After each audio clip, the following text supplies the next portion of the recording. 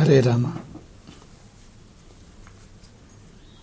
ಕರುಣ ರಸದ ಕೋಡಿ ವರಿವ ಕಟಾಕ್ಷದ ಪರತತ್ವ ವರೂಪ ವಾಲಾಪದ ವರ ಪುಣ್ಯಮಯ ಶರೀರದ ನಿರಾಭಾರಿ ಗುರುವಿರಲಿ ಎನ್ನ ಮಾನಸದಿ. ಆ ಸದ್ಗುರುವಿರಲಿ ಎನ್ನ ಮಾನಸದಿ.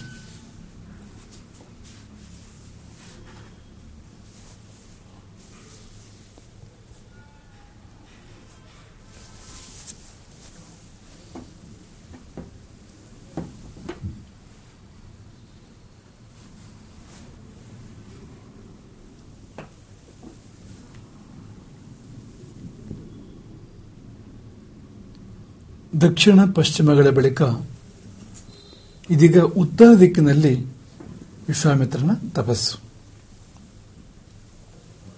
ದಿಕ್ಕಿನ ಮೇಲೆ ಬೇಸರ. ಆ ದಿಕ್ಕಿಗೆ ತಲೆ ಹಾಕಿ ಮಲಗುವುದಿಲ್ಲ ಅಂತ ಹೇಳ್ತಾರಲ್ಲ, ಯಾರ ವಿಷಯದಲ್ಲಿ ಯಾರು ತೀವ್ರವಾಗಿ ಬೇಸರವಾದರೆ ಆ ದಿಕ್ಕಿಗೆ ತಿರುಗಿ ಮಲಗುವುದಿಲ್ಲ ಅಂತಂದ ಹಾಗೆ ದಿಕ್ಕುಗಳನ್ನೇ ತ್ಯಾಗ ಮಾಡ್ತಾ ಮಾಡ್ತಾ ದಕ್ಷಿಣ ಪಶ್ಚಿಮಗಳು. ದಕ್ಷಿಣದಲ್ಲಿ ತ್ರಿಶಂಕುವಿನ ಆಗಮನ, ಪಶ್ಚಿಮದಲ್ಲಿ ಮೇನಕ್ಕೆ, ಹೀಗೆ ಅವರುಗಳಿಂದ ತಪೋಪಹರಣ, ತಪೋನಾಶವಾದಾಗ ಆ ದಿಕ್ಕನ್ನು ಬಿಟ್ಟು ಮತ್ತೊಂದು ದಿಕ್ಕಿಗೆ ಹೋಗಿ ತಪಸ್ಸು ಮಾಡುವಂಥದ್ದು ಪ್ರದಕ್ಷಿಣಾಕಾರವಾಗಿ ಬರ್ತಾ ಇದೆ. ದಕ್ಷಿಣ, ಪಶ್ಚಿಮ, ಇದೀಗ ಉತ್ತರ ದಿಕ್ಕು. ಕೌಶಿಕಿ ತೀರದಲ್ಲಿ ತಪಸ್ಸು. ಕೌಶಿಕಿ ವಿಶ್ವಾಮಿತ್ರನ ಸೋದರಿ. ಗಾದಿಗೆ ಇರುವರು ಮಕ್ಕಳು, ಒಬ್ಬಾಕೆ ಮಗಳು, ಆಕೆ ಕೌಶಿಕಿ, ಮಗ ಕೌಶಿಕ, ವಿಶ್ವಾಮಿತ್ರ.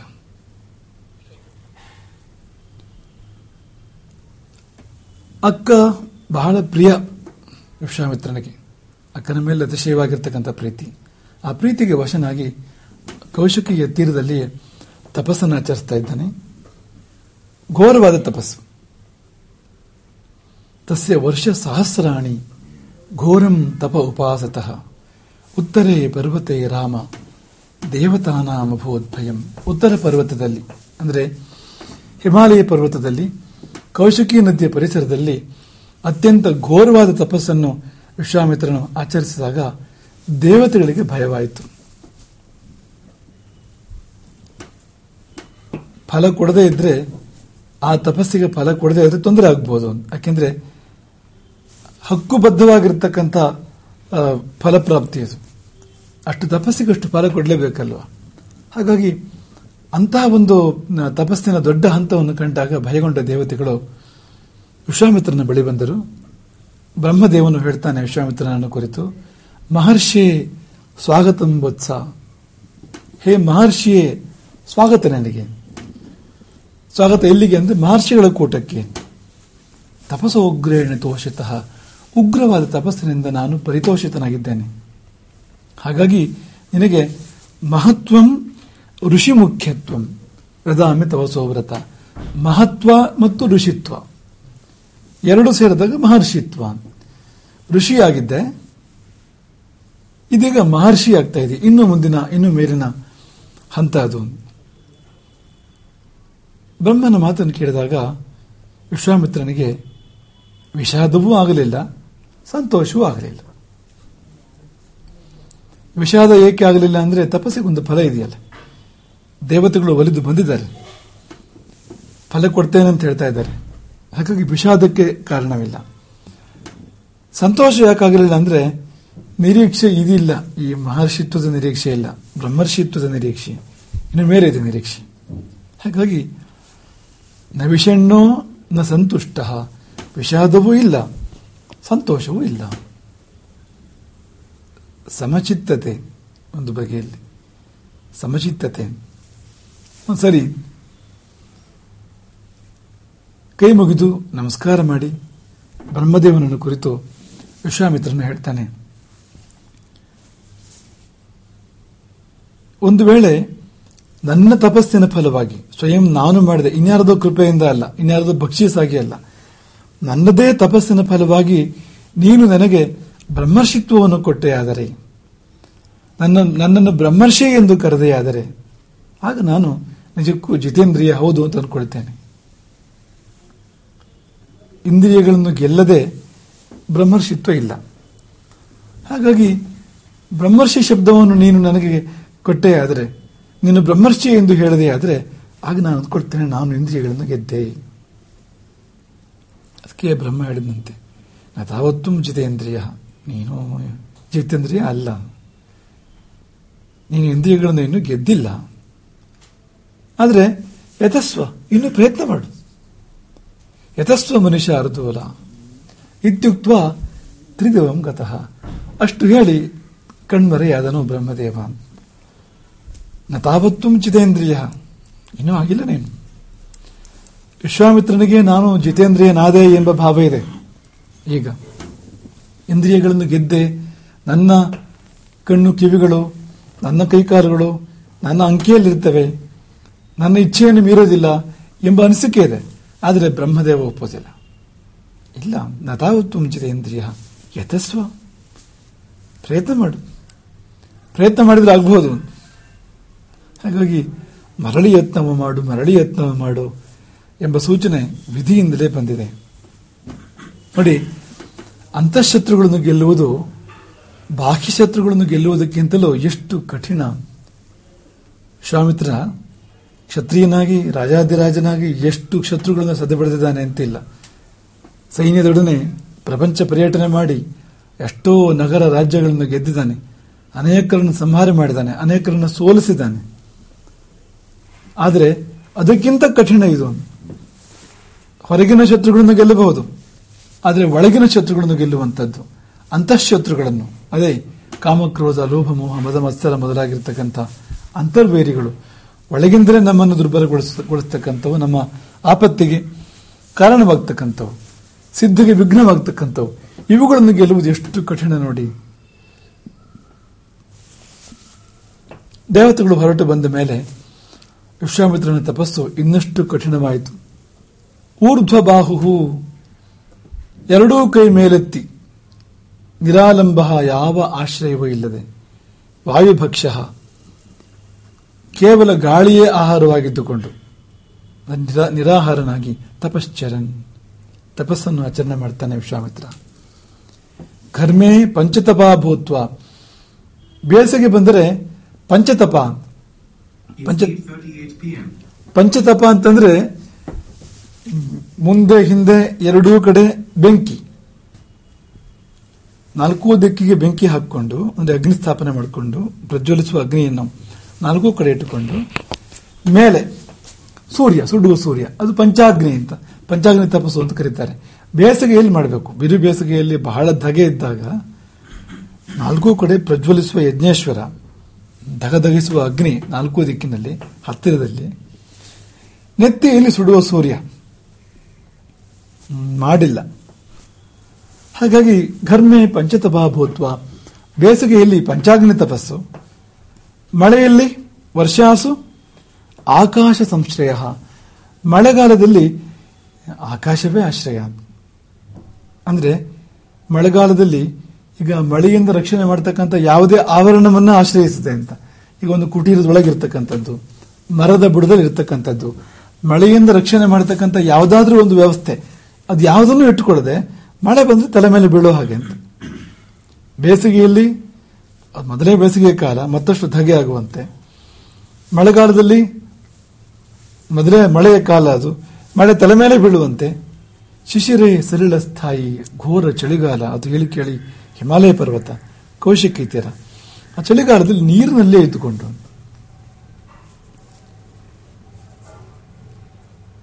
ರಾತ್ರಿ ಹಾನಿ ತಪೋಧನ, ಇದು ಹಗಲು ರಾತ್ರಿ, ಸಾಯಂಕಾಲದ ಹೊತ್ತಿಗೆ ಯಾವ್ದಾದ್ರು ಒಳ್ಳೆ ಜಾಗ ನೋಡಿ ಆಶ್ರಯ ಪಡ್ಕೊಳ್ಳೋದೇನಿಲ್ಲ ಅಂತ. ಈ ವ್ರತಗಳು ಹೀಗೆ, ರಾತ್ರಿಯೂ ಹೀಗೆ, ಹಗಲು ಹೀಗೆ. ರಾತ್ರಿ ಹಾನಿ ತಪೋಧನ, ಆ ರೀತಿಯಲ್ಲಿ ವರ್ಷ ಸಹಸ್ರಂ, 1000 ವರ್ಷಗಳ ಕಾಲ ಘೋರ ತಪಸ್ಸನ್ನು ಮಾಡಿದ್ದಂದ್ರೆ ನಾವು ಇಲ್ಲಿ ಕೂತು ವಿಮರ್ಶೆ ಮಾಡಬಹುದು. ವಿಶ್ವಾಮಿತ್ರ ಹಾಗೆ, ವಿಶ್ವಾಮಿತ್ರ ಹೀಗೆ ಅಂತ ಕೂತ್ಕೊಂಡು ನಾವು ಕಟ್ಟೆ ಪುರಾಣ ಮಾಡಬಹುದು. ಆದರೆ ವಾಸ್ತವವಾಗಿ ಮಾಡಿದ ಪ್ರಯತ್ನ ಎಂಥದ್ದು ದೇಹದ ಶೋಷಣೆ ಅಂತ ಹೇಳ್ತಾರಲ್ಲ, ಆತ್ಮದ ಲಾಭ ಆಗಬೇಕಾದ್ರೆ ದೇಹದ ಶೋಷಣೆ ಆಗಬೇಕಾಗ್ತದೆ. ಹೊರಗಿನದನ್ನು ಶೋಷಿಸಿ ಒಳಗಿನದನ್ನು ಪಡ್ಕೊಳ್ತಕ್ಕಂಥದ್ದು ಅಂತ. ಹಾಗಾಗಿ ಹೊರಗಿನ ಸುಖ ಸುಖವಲ್ಲ, ಒಳಗಿನ ಸುಖವೇ ಸುಖ. ಒಳಗಿನ ಸುಖಕ್ಕಾಗಿ ಹೊರಗಿನ ಸುಖದ ತ್ಯಾಗ ಮಾಡುವಂಥದ್ದು. ಎಷ್ಟು ಕಠಿಣ ತಪಸ್ಸನ್ನು ಆಚರಿಸ್ತಾನೆ. ಪ್ರಕೃತಿಯ ಜೊತೆಗೆ ಹೋಗುವಂಥದ್ದು. ಪ್ರಕೃತಿ ಧಗೆ ಅಂದ್ರೆ ಮತ್ತು ಧಗೆ, ಪ್ರಕೃತಿ ಚಳಿ ಅಂದ್ರೆ ಮತ್ತು ಚಳಿ, ಪ್ರಕೃತಿ ಮಳೆ ಅಂದ್ರೆ ಮತ್ತು ಮಳೆ, ನೇರವಾಗಿ ನನಗೆ ಬೀಳಲಿ ಮಳೆ ಎನ್ನುವ ಹಾಗೆ ಇದ್ದುಕೊಂಡು ತಪಸ್ಸು ಮಾಡ್ತಾನೆ. ಹೀಗೆ ತಪಿಸಿದ್ದು ವಿಶ್ವಾಮಿತ್ರ, ತಾಪ ತಟ್ಟಿದ್ದು ಸುರರಿಗೆ. ಮತ್ತೆ ವಿಶ್ವಾಮಿತ್ರ ಹಿಂದೆಗೆಯಲಿಲ್ಲ, ಮಾಡ್ತಾನೇ ಇದ್ದ ತಪಸ್ಸನ್ನು. ಆದರೆ ಅಲ್ಲಿ ಬಿಸಿ ತಡ್ಕೊಳ್ಲಿಕ್ಕಾಗಲಿಲ್ಲಂತೆ. ಸ್ವರ್ಗದಲ್ಲಿ ದೇವತೆಗಳಿಗೆ ಮತ್ತೆ ಬಿಸಿ ಆಯಿತು. ಬಿಸಿ ಯಾಕೆ ಅಂದ್ರೆ ಅದು ಫಲ ಕೊಡಬೇಕು ಅವರು. ಇಲ್ಲಿ ಕರ್ಮ ನಡೆದಾಗ ಕರ್ಮಕ್ಕೆ ತಕ್ಕ ಫಲವನ್ನು ಕೊಡಬೇಕಾಗ್ತದೆ. ಅವರು ಕೊಡದಿದ್ದಾಗ ಕೊಡ್ಲಿಕ್ಕೆ ತಡ ಮಾಡಿದ್ರೆ ಬಿಸಿ ಆಗ್ತದೆ, ಬಿಸಿ ಆಗದೆ ಇರೋದಿಲ್ಲ. ಹಾಗೆ ನೀವು ಭಾರೀ ಅವರ ಕರುಣೆಯಲ್ಲಿ ನಾವು ಬದುಕ್ತೇವೆ ಅಂತೇನಿಲ್ಲ. ನಮ್ಮ ಕರ್ಮದಲ್ಲಿ ನಾವು ಬದುಕುವಂಥದ್ದು. ನಮ್ಮ ಕರ್ಮ ಚೆನ್ನಾಗಿದ್ರೆ ಅವ್ರು ಒಳ್ಳೆ ಫಲ ಕೊಡಲೇಬೇಕು. ನಮ್ಮ ಕರ್ಮ ಚೆನ್ನಾಗಿಲ್ಲದೆ ಇದ್ರೆ, ದುಷ್ಕರ್ಮ ಆದ್ರೆ ಅವರು ದುಷ್ಫಲ ಕೊಡಲೇಬೇಕು. ನಾವು ದುಷ್ಕರ್ಮ ಮಾಡಿ ದೇವತೆಗಳು ಒಳ್ಳೇದು ಮಾಡಲಿ ಅಂದ್ರೆ ಮಾಡ್ಲಿಕ್ಕೆ ಸಾಧ್ಯ ಇಲ್ಲ. ಅಲ್ಲಿಗೆ ಏನಾದಂತಾಯ್ತು, ನಮ್ಮ ಪ್ರಯತ್ನದ ಫಲ ನಮಗೆ. ರಾವಣ ತಪಸ್ ಮಾಡ್ತಾನಲ್ಲ, ತಪಸ್ ಮಾಡಿ ಡಿಮಾಂಡ್ ಮಾಡ್ತಾನ, ಎಷ್ಟು ಬರಬೇಕು ಅಂತ. ಆ ತಪಸ್ಸಿನ ಫಲವಾಗಿ ವರ ಕೊಡಲೇಬೇಕು ಅಂತ. ಅಲ್ಲೊಂದು ಚೌಕಾಸಿ ನಡೆಯುವಂಥದ್ದು. ನಾನು ಯಾರಿಂದಲೂ ಸಾಯಬಾರದು ಅಂತ ಕೇಳಿದ್ರೆ ಬ್ರಹ್ಮದೇವ ಇಲ್ಲ, ಅದಾಗೋದಿಲ್ಲ ಅಂತ. ಯಾಕೆಂದ್ರೆ ಅಷ್ಟಕ್ಕಿಲ್ಲ ನೀನು ಅಂತ ಅದ್ರ ಅರ್ಥ ಅಂತ. ನಿನ್ನ ತಪಸ್ಸು ಅಷ್ಟಕ್ಕೆ ಮುಟ್ಟಿಲ್ಲ ಅಂತ. ಅದು ವಿಭೀಷಣನ ತಪಸ್ಸು ಮುಟ್ಟಿದೆ. ವಿಭೀಷಣನ ತಪಸ್ಸಲ್ಲಿ ಚೌಕಾಸಿ ಬೇರೆ ರೀತಿ ಇದೆ. ನನಗೆ ಇಷ್ಟು ಸಾಕು ಅಂದ್ರೆ ಇದು ಇಟ್ಕೋ ತಗೋ ಅಂತ ಕೊಡುವಂಥದ್ದು ಅಂತ. ನೋಡಿ ಎಷ್ಟು ಚೆನ್ನಾಗಿದೆ ಅದು ಅಂತ. ಹಾಗೆ ಇಲ್ಲಿ ಕೊಡಬೇಕಾಗಿತ್ತು, ಫಲವನ್ನು ಕೊಟ್ಟಿಲ್ಲ. ಆದ್ರೆ ಅವರಿಗೆ ಚಿಂತೆ ಬೇರೆ ಆಗ್ತಾ ಇದೆ. ಈಗ ಹೋಗಿ ಏನು ಕೊಡೋದು, ಏನಾದ್ರು ಕೇಳಿಬಿಟ್ರೆ ಮತ್ತೆ ಅಂತ ಪುನಃ ಆತಂಕ ಶುರುವಾಯಿತು ದೇವತೆಗಳಿಗೆ. ಇಂದ್ರ ಪದವಿ, ವರುಣ ಪದವಿ, ವಾಯು ಪದವಿ ಇಂಥದ್ದನ್ನೆಲ್ಲ ಕೇಳಿ ನಮ್ಮನ್ನು ನಿರುದ್ಯೋಗಿಗಳನ್ನಾಗಿ ಮಾಡಿ ಹಾಕಿದರೆ. ಬಹಳ ಕಷ್ಟಪಟ್ಟು ಶತಕ್ರತು 100 ಅಶ್ವಮೇಧ ಯಜ್ಞ ಮಾಡಿ ಇಂದ್ರ ಪದವಿ ಪಡ್ಕೊಂಡಿದ್ದು. ಇವನೆಲ್ಲರೂ ಅದಕ್ಕೆ ಬಂದ್ಬಿಟ್ರೆ ಎನ್ನುವ ಆತಂಕ ಇಂದ್ರನನ್ನು ಕಾಡಿತು. ಇಂದ್ರ ರಂಭೆಯನ್ನು ಕರೆದ. ಏನಪ್ಪಣೆ ಅಂತ ಕೇಳಿದ ರಂಭೆ. ಏನೆಲ್ಲ ಹೋಗಿ ವಿಶ್ವಾಮಿತ್ರನ ತಪಸ್ಸನ್ನು ಭಂಗ ಮಾಡುವಂತ. ಮಾತಾಡ್ಲಿಲ್ವಂತೆ ರಂಭೆ, ತಲೆ ತೆಗ್ಸಿ ನಿಂತ್ಲಂತೆ. ಯಾಕೆ? ಇಲ್ಲ, ಹೋಗ್ಬಹುದು, ಬರ್ತೇನೆ ಅಂತ ಧೈರ್ಯ ಇಲ್ಲ ನನಗೆ, ಮರಳಿ ಬರುವ ಧೈರ್ಯ ಇಲ್ಲ. ಘೋರೋ ವಿಶ್ವಾಮಿತ್ರೋ ಮಹಾಮುನಿ, ವಿಶ್ವಾಮಿತ್ರ ಮಹಾಮುನಿ ಮಹಾ ಘೋರ. ಅದು ಕೋಪ ಬಂದು ಶಾಪ ಕೊಟ್ರೆ 1000 ವರ್ಷ ನಾಯಿ ಆಗು, ಇಂಥದ್ದೇ ನಾಯಿ ತಿನ್ನುವ ಜಾತಿ ಅದಾಗುವಂತೆಲ್ಲ ಶಾಪ ಕೊಟ್ಟಿದ್ದಾನೆ ಹಿಂದೆ. ಹಾಗಾಗಿ ವಿಶ್ವಾಮಿತ್ರನ ಭಯ ಎಲ್ಲರಿಗೂ ಇದೆ, ಏನ್ ಶಾಪ ಕೊಡ್ತಾನಂತಲೇ ಇಲ್ಲ ಅಂತ. ಹೆದರಿದಳು ರಂಭೆ. ಕಷ್ಟ, ಇದೊಂದು ಪ್ರಕರಣ ಬೇರೆಯವರಿಗೆ ವಹಿಸೋದು ಒಳ್ಳೆಯದು, ನನ್ನಿಂದ ಕಷ್ಟ ಎಂಬುದಾಗಿ ರಂಭೆಯ ಅಭಿಪ್ರಾಯ ಬಂದಾಗ ಇಂದ್ರ ಮನವೊಲಿಸ್ತಾನೆ ರಂಭೆಯಿದ್ದು. ನೀ ಏನೂ ಯೋಚನೆ ಮಾಡಬೇಡ, ನಿನ್ನ ರಕ್ಷಣೆಗೆ ನಾನಿರ್ತೇನೆ, ನನ್ನ ಜೊತೆಗೆ ನಾನೇ ಬರ್ತೇನೆ, ಇನ್ನೂ ಬೇರೆ ಬೇರೆ ನಿನಗೆ ಅನುಕೂಲಕರ ವಾತಾವರಣವನ್ನು ಕೂಡ ನಿರ್ಮಾಣ ಮಾಡೋಣ, ನಿಶ್ಚಿಂತೆಯಿಂದ ಹೋಗು, ನಾನಿದ್ದೇನಲ್ಲ ಅಂತ. ಅಂತೂ ರಂಭೆ ಒಪ್ಪಲೇಬೇಕಲ್ಲ. ಇಂದ್ರ ಪ್ರಭು, ಈಕೆ ಅವನು ಉಳಿಗದವಳು, ಒಪ್ಪಲೇಬೇಕಲ್ಲ. ಒಪ್ಪಿದಳು. ಕೋಕಿಲ ಕಂದರ್ಪರ ನೆರವು. ಕೋಕಿಲ, ಕೋಗಿಲೆ, ಸಂಸ್ಕೃತದ ಕೋಕಿಲ ಶಬ್ದವೇ ಕನ್ನಡದಲ್ಲಿ ಕೋಗಿಲೆ ಅಂತಾಗಿರುವಂತಹದ್ದು. ಅದು ಕಂದರ್ಪ, ಮನ್ಮಥ ಅವರಿಬ್ಬರು ಸಹಾಯ ಮಾಡೋದಕ್ಕೆ. ಮನ್ಮಥ ಹೂವಿನ ಬಾಣಗಳನ್ನು, ಕಬ್ಬಿನ ಬಿಲ್ಲಿನಲ್ಲಿ ಹೂವಿನ ಬಾಣಗಳನ್ನು ಹೂಡಿ ಪ್ರಯೋಗ ಮಾಡಿದರೆ, ಪಂಚಬಾಣಗಳನ್ನು ಪ್ರಯೋಗ ಮಾಡಿದರೆ ಮನುಷ್ಯನ ಮನಸ್ಸು ವಿಚಲಿತವಾಗ್ತದೆ. ಅದಕ್ಕೆ ಕಂದರ್ಪ, ಮನ್ಮಥ. ಕೋಗಿಲೆ ಪೂರಕ ವಾತಾವರಣ ಸೃಷ್ಟಿ ಮಾಡೋದಕ್ಕೆ. ಇದೆಲ್ಲ ಪ್ರಯೋಗ ಆದಾಗ ಒಂದು ಕ್ಷಣ ವಿಚಲಿತನಾದನಂತೆ ವಿಶ್ವಾಮಿತ್ರ. ಮತ್ತೇನು ಮಾಡಲಿಲ್ಲ. ರಂಭೆಯನ್ನು ಹೀಗೆ ನೋಡಿದ, ಭಾವ ತುಂಬಿ ರಂಭೆಯನ್ನು ಒಮ್ಮೆ ನೋಡಿದ. ಶಿವನ ನೆನಪಾಗ್ತದೆ ನಮಗಿಲ್ಲಿ. ಇದೇ ರೀತಿ ಪ್ರಯತ್ನಗಳು. ಈ ದೇವತೆಗಳು ಶಿವನನ್ನು ಬಿಟ್ಟಿಲ್ಲ, ನರ ಮನುಷ್ಯರ ಪಾಡಿಯನ್ನು ಹರನನ್ನೇ ಬಿಟ್ಟಿಲ್ವಂತೆ ಇವರು.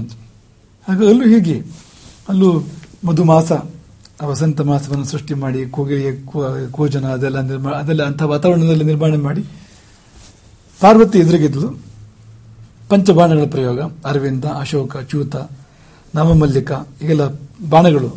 ಅರವಿಂದಂ ಅಶೋಕಂಚ ಚ್ಯೂತಂಚ ನವಮಲ್ಲಿಕ, ನೀಲೋತ್ಪಲ ಅಂತ 5ನೇ ಬಾಣ. ಎಲ್ಲ ಒಂದು ಬೇರೆ ಬೇರೆ ಹೂವುಗಳು. ಅರವಿಂದ ಅದೊಂದು ಹೂವು, ಅಶೋಕ ಅದೊಂದು ಹೂವು, ಚೂತ ಮಾವು ಹೂವು ಮಾವು, ನವ ಮಲ್ಲಿಗೆ ಹೂವು, ಅದೇ ಬಾಣ ಅಂತ. ಅದು ಇದಕ್ಕಿಂತ ತೀಕ್ಷ್ಣ ಅದು ಆ ಬಾಣ. ಕೊನೆಯದು ನೀಲೋತ್ಪಲ ಅಂತ.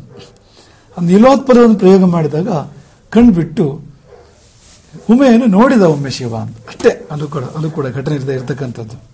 ಕಾಳಿದಾಸ ವರ್ಣನೆ ಮಾಡಿದಾನೆ ನೋಡಿ.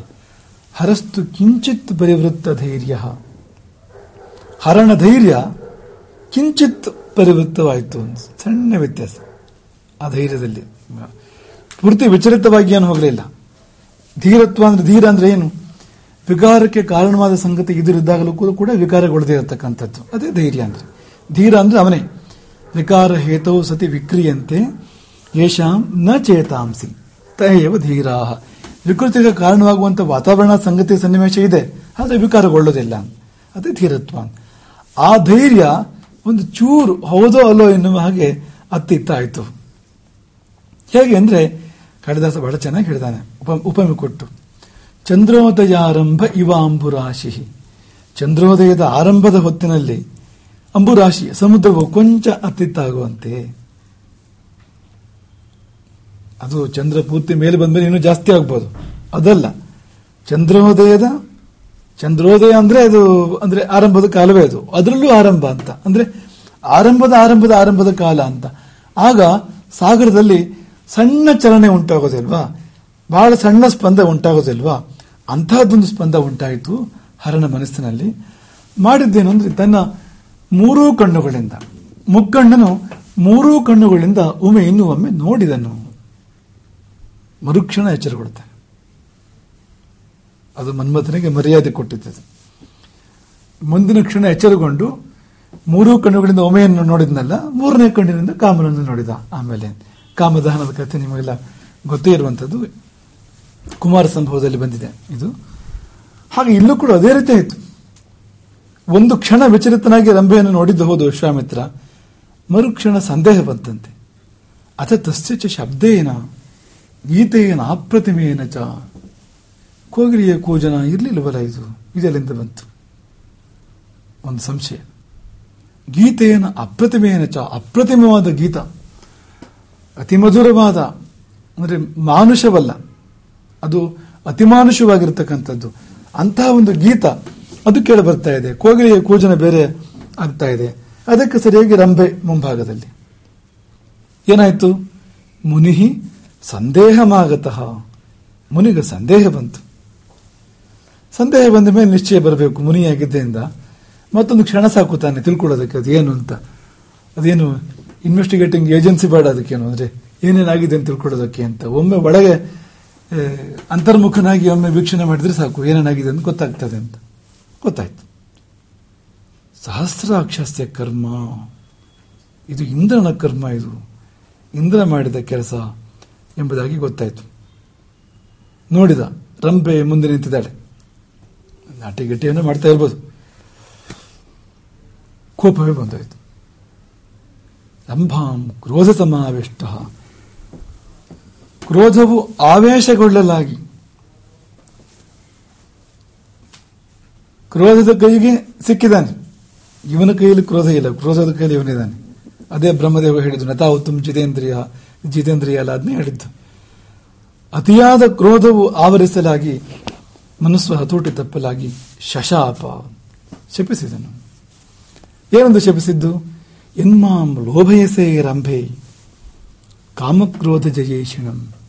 ಕಾಮಕ್ರೋಧಗಳನ್ನು ಜಯಿಸುವ ಸಲುವಾಗಿ ನಾನು ನಿರಂತರವಾಗಿ ಪ್ರಯತ್ನ ಮಾಡ್ತಾ ಇದ್ರೆ ಬಂದು ನನ್ನನ್ನು ಲೋಭಗೊಳಿಸ್ತೀಯ ರಂಭೆ.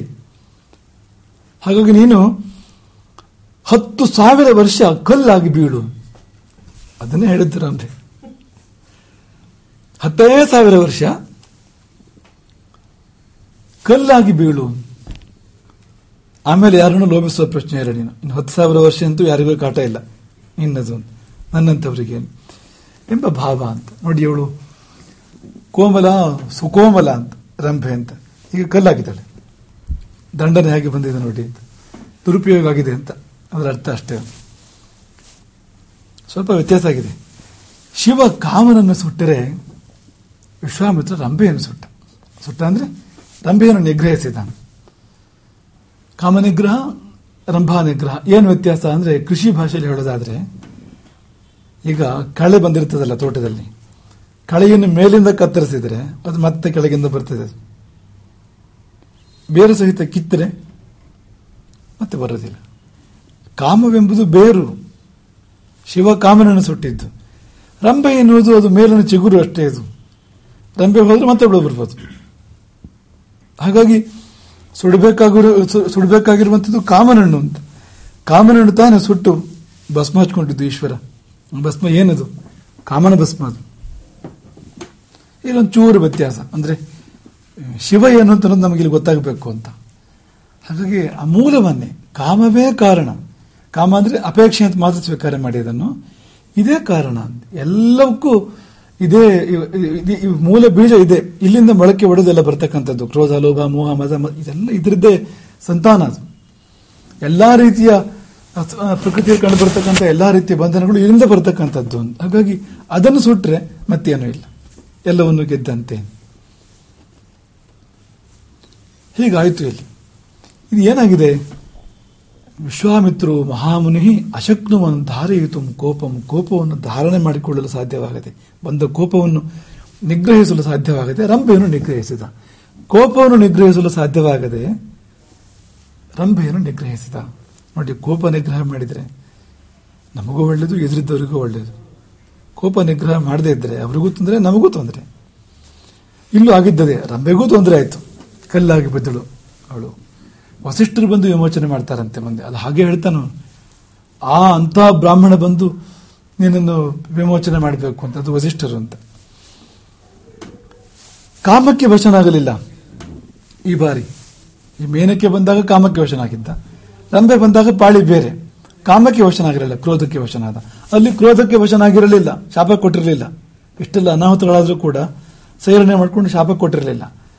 ಹಾಗಾಗಿ ಕ್ರೋಧಕ್ಕೆ ವಶನಾಗಿರಲಿಲ್ಲ. ಇಲ್ಲಿ ಕ್ರೋಧಕ್ಕೆ ವಶನಾಗ್ತಾನೆ, ಕಾಮಕ್ಕೆ ವಶನಾಗೋದಿಲ್ಲ. ಒಂದು ಇದು ಸಾಮಾನ್ಯ ಮನುಷ್ಯರ ಜೀವನ ಹೇಗಿರ್ತದೆ ಅಂದ್ರೆ, ಕಾಮಕ್ರೋಧಗಳ ಫುಟ್ಬಾಲ್ ಅದು ಅಂತ. ಆ ಕಡೆಯಿಂದ ಕಾಮ ಹೋದ್ರೆ ಈ ಕಡೆ ಕ್ರೋಧಕ್ಕೆ, ಈ ಕೋರ್ಟಿಗೆ, ಇಲ್ಲಿಂದ ಹೋದ್ರೆ ಮತ್ತೆ ಆ ಕೋರ್ಟಿಗೆ. ಮನುಷ್ಯ ಎರಡರ ಮಧ್ಯದಲ್ಲಿ, ಕಾಮ ಕ್ರೋಧದ ಮಧ್ಯದಲ್ಲಿ ತೊಳಲಾಡ್ತಾ ಇರ್ತಾನೆ ಯಾವಾಗಲೂ.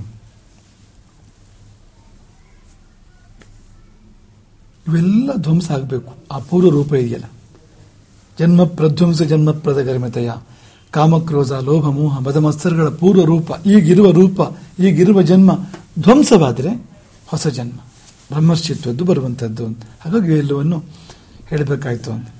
ಅದಾಗಿ ತಪಸ್ಸನ್ನು ಮುಂದುವರಿಸ್ತಾನೆ. ಬಹಳವಾಗಿ ವ್ಯಥೆ ಪಡ್ತಾನೆ. ಎಂಥ ಕೆಲಸ ಆಗೋಯ್ತು. ಒಂದು ಕ್ಷಣ ಕೋಪವನ್ನು ಕೈಲಿಟ್ಕೊಂಡಿದ್ರೆ ಉಳಿತಿತ್ತ?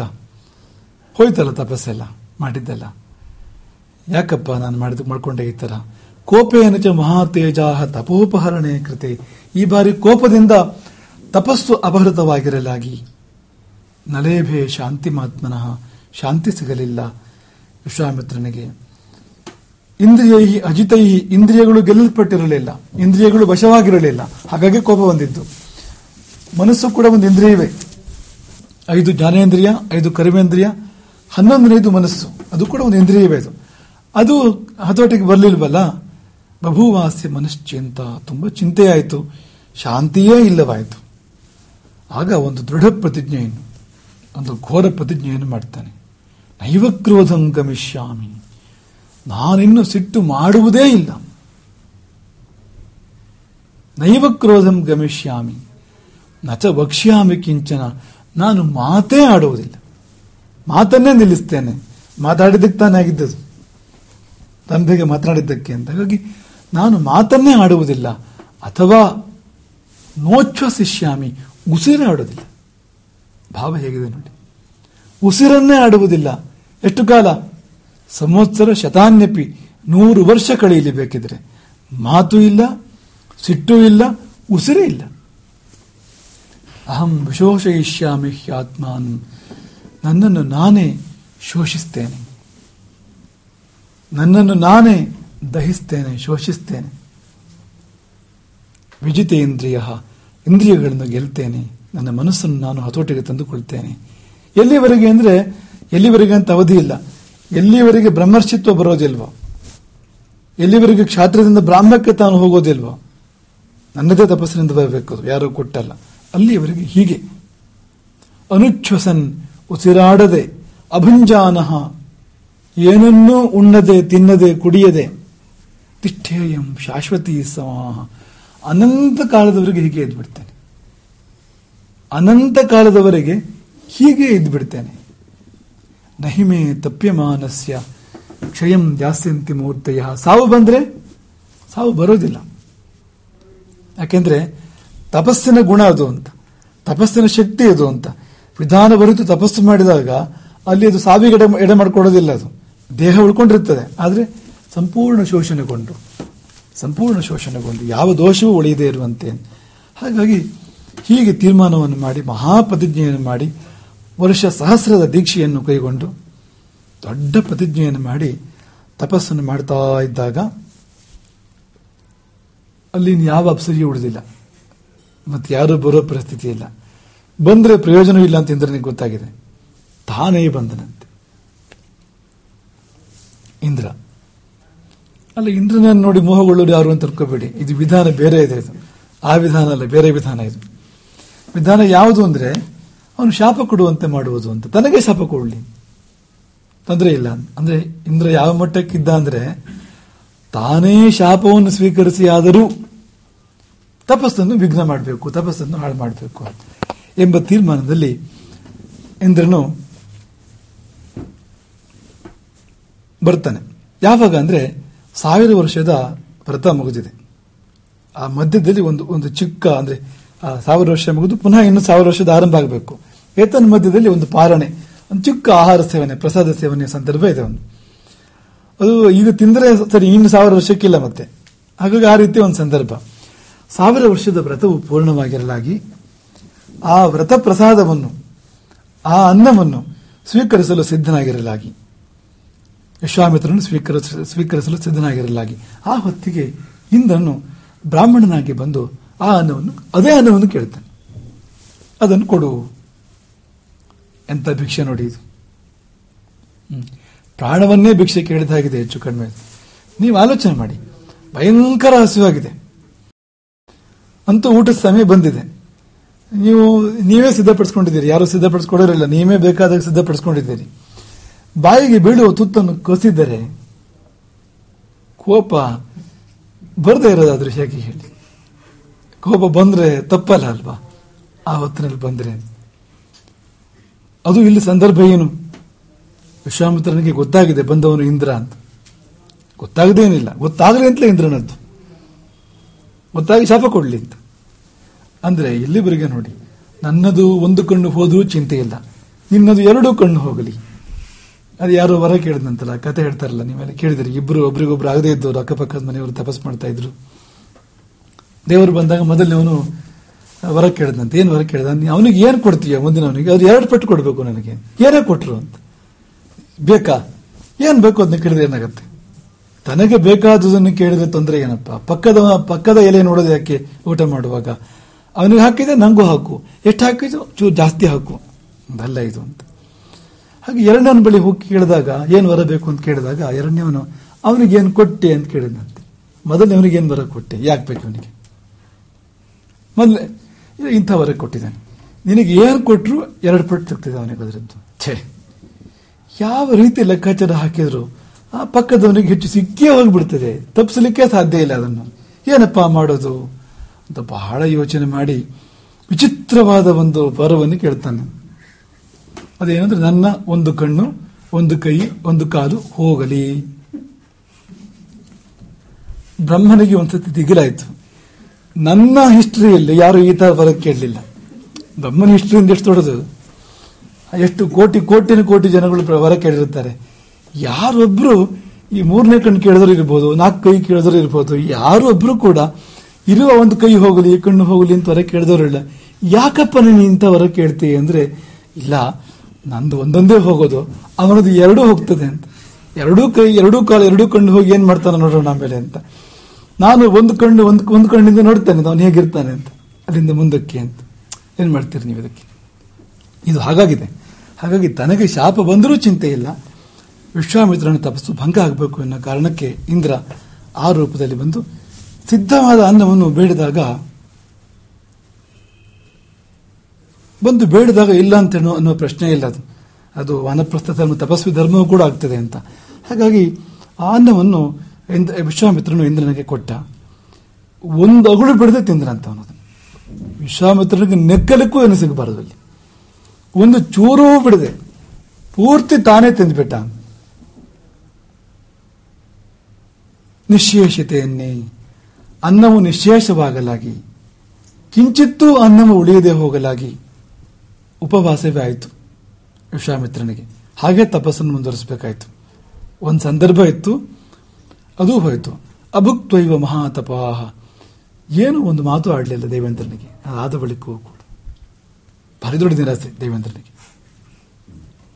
ಯಾಕೆ ನನಗೆ ಶಾಪ ಕೊಟ್ಟಿಲ್ಲ ವಿಶ್ವಾಮಿತ್ರ ಅಂತ ನಿರಾಸೆ ಅಂತ.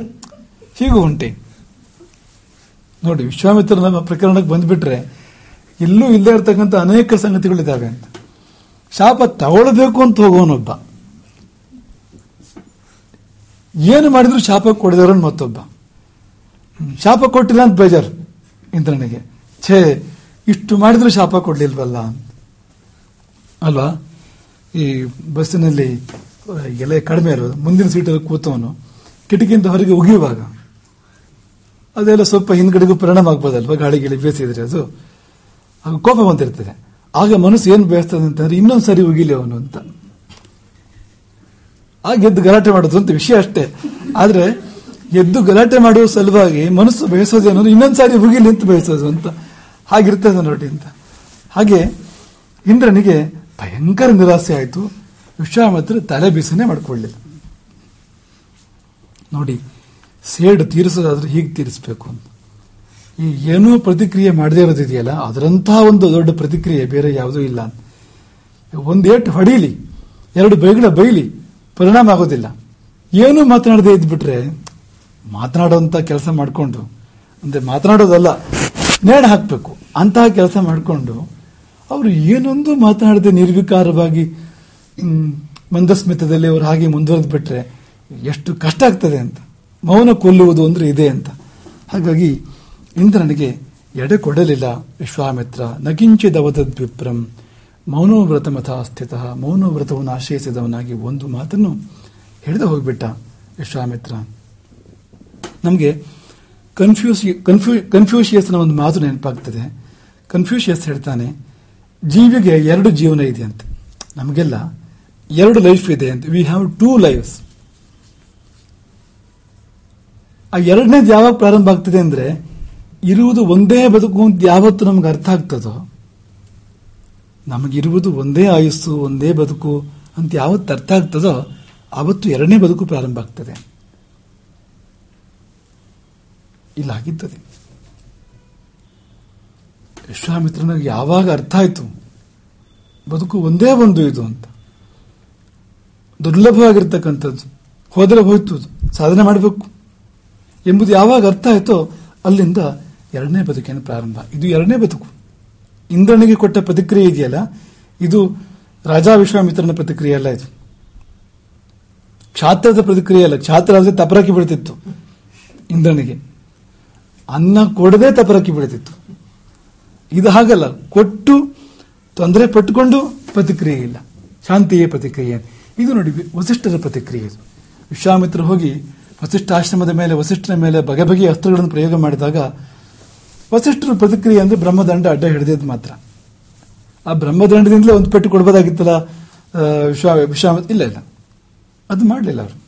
ಬರೇ ಸ್ವರಕ್ಷಣೆ ಮಾತ್ರ, ಡಿಫೆನ್ಸ್ ಮಾತ್ರ ಅಲ್ಲಿ, ಅದು ಬಿಟ್ಟು ಬೇರೆ ಏನೂ ಮಾಡಲಿಲ್ಲ ಅವರು. ಇಲ್ಲೂ ಕೂಡ ಹಾಗೆ ಯಾವುದೇ ಪ್ರತಿಕ್ರಿಯೆಯನ್ನು ಮಾಡದೆ ಹಾಗೆ ಎದ್ದು ಬಿಟ್ಟಾಗ ಎರಡನೇ ಬದುಕು ಪ್ರಾರಂಭ ಆಯಿತು ವಿಶ್ವಾಮಿತ್ರನದ್ದು.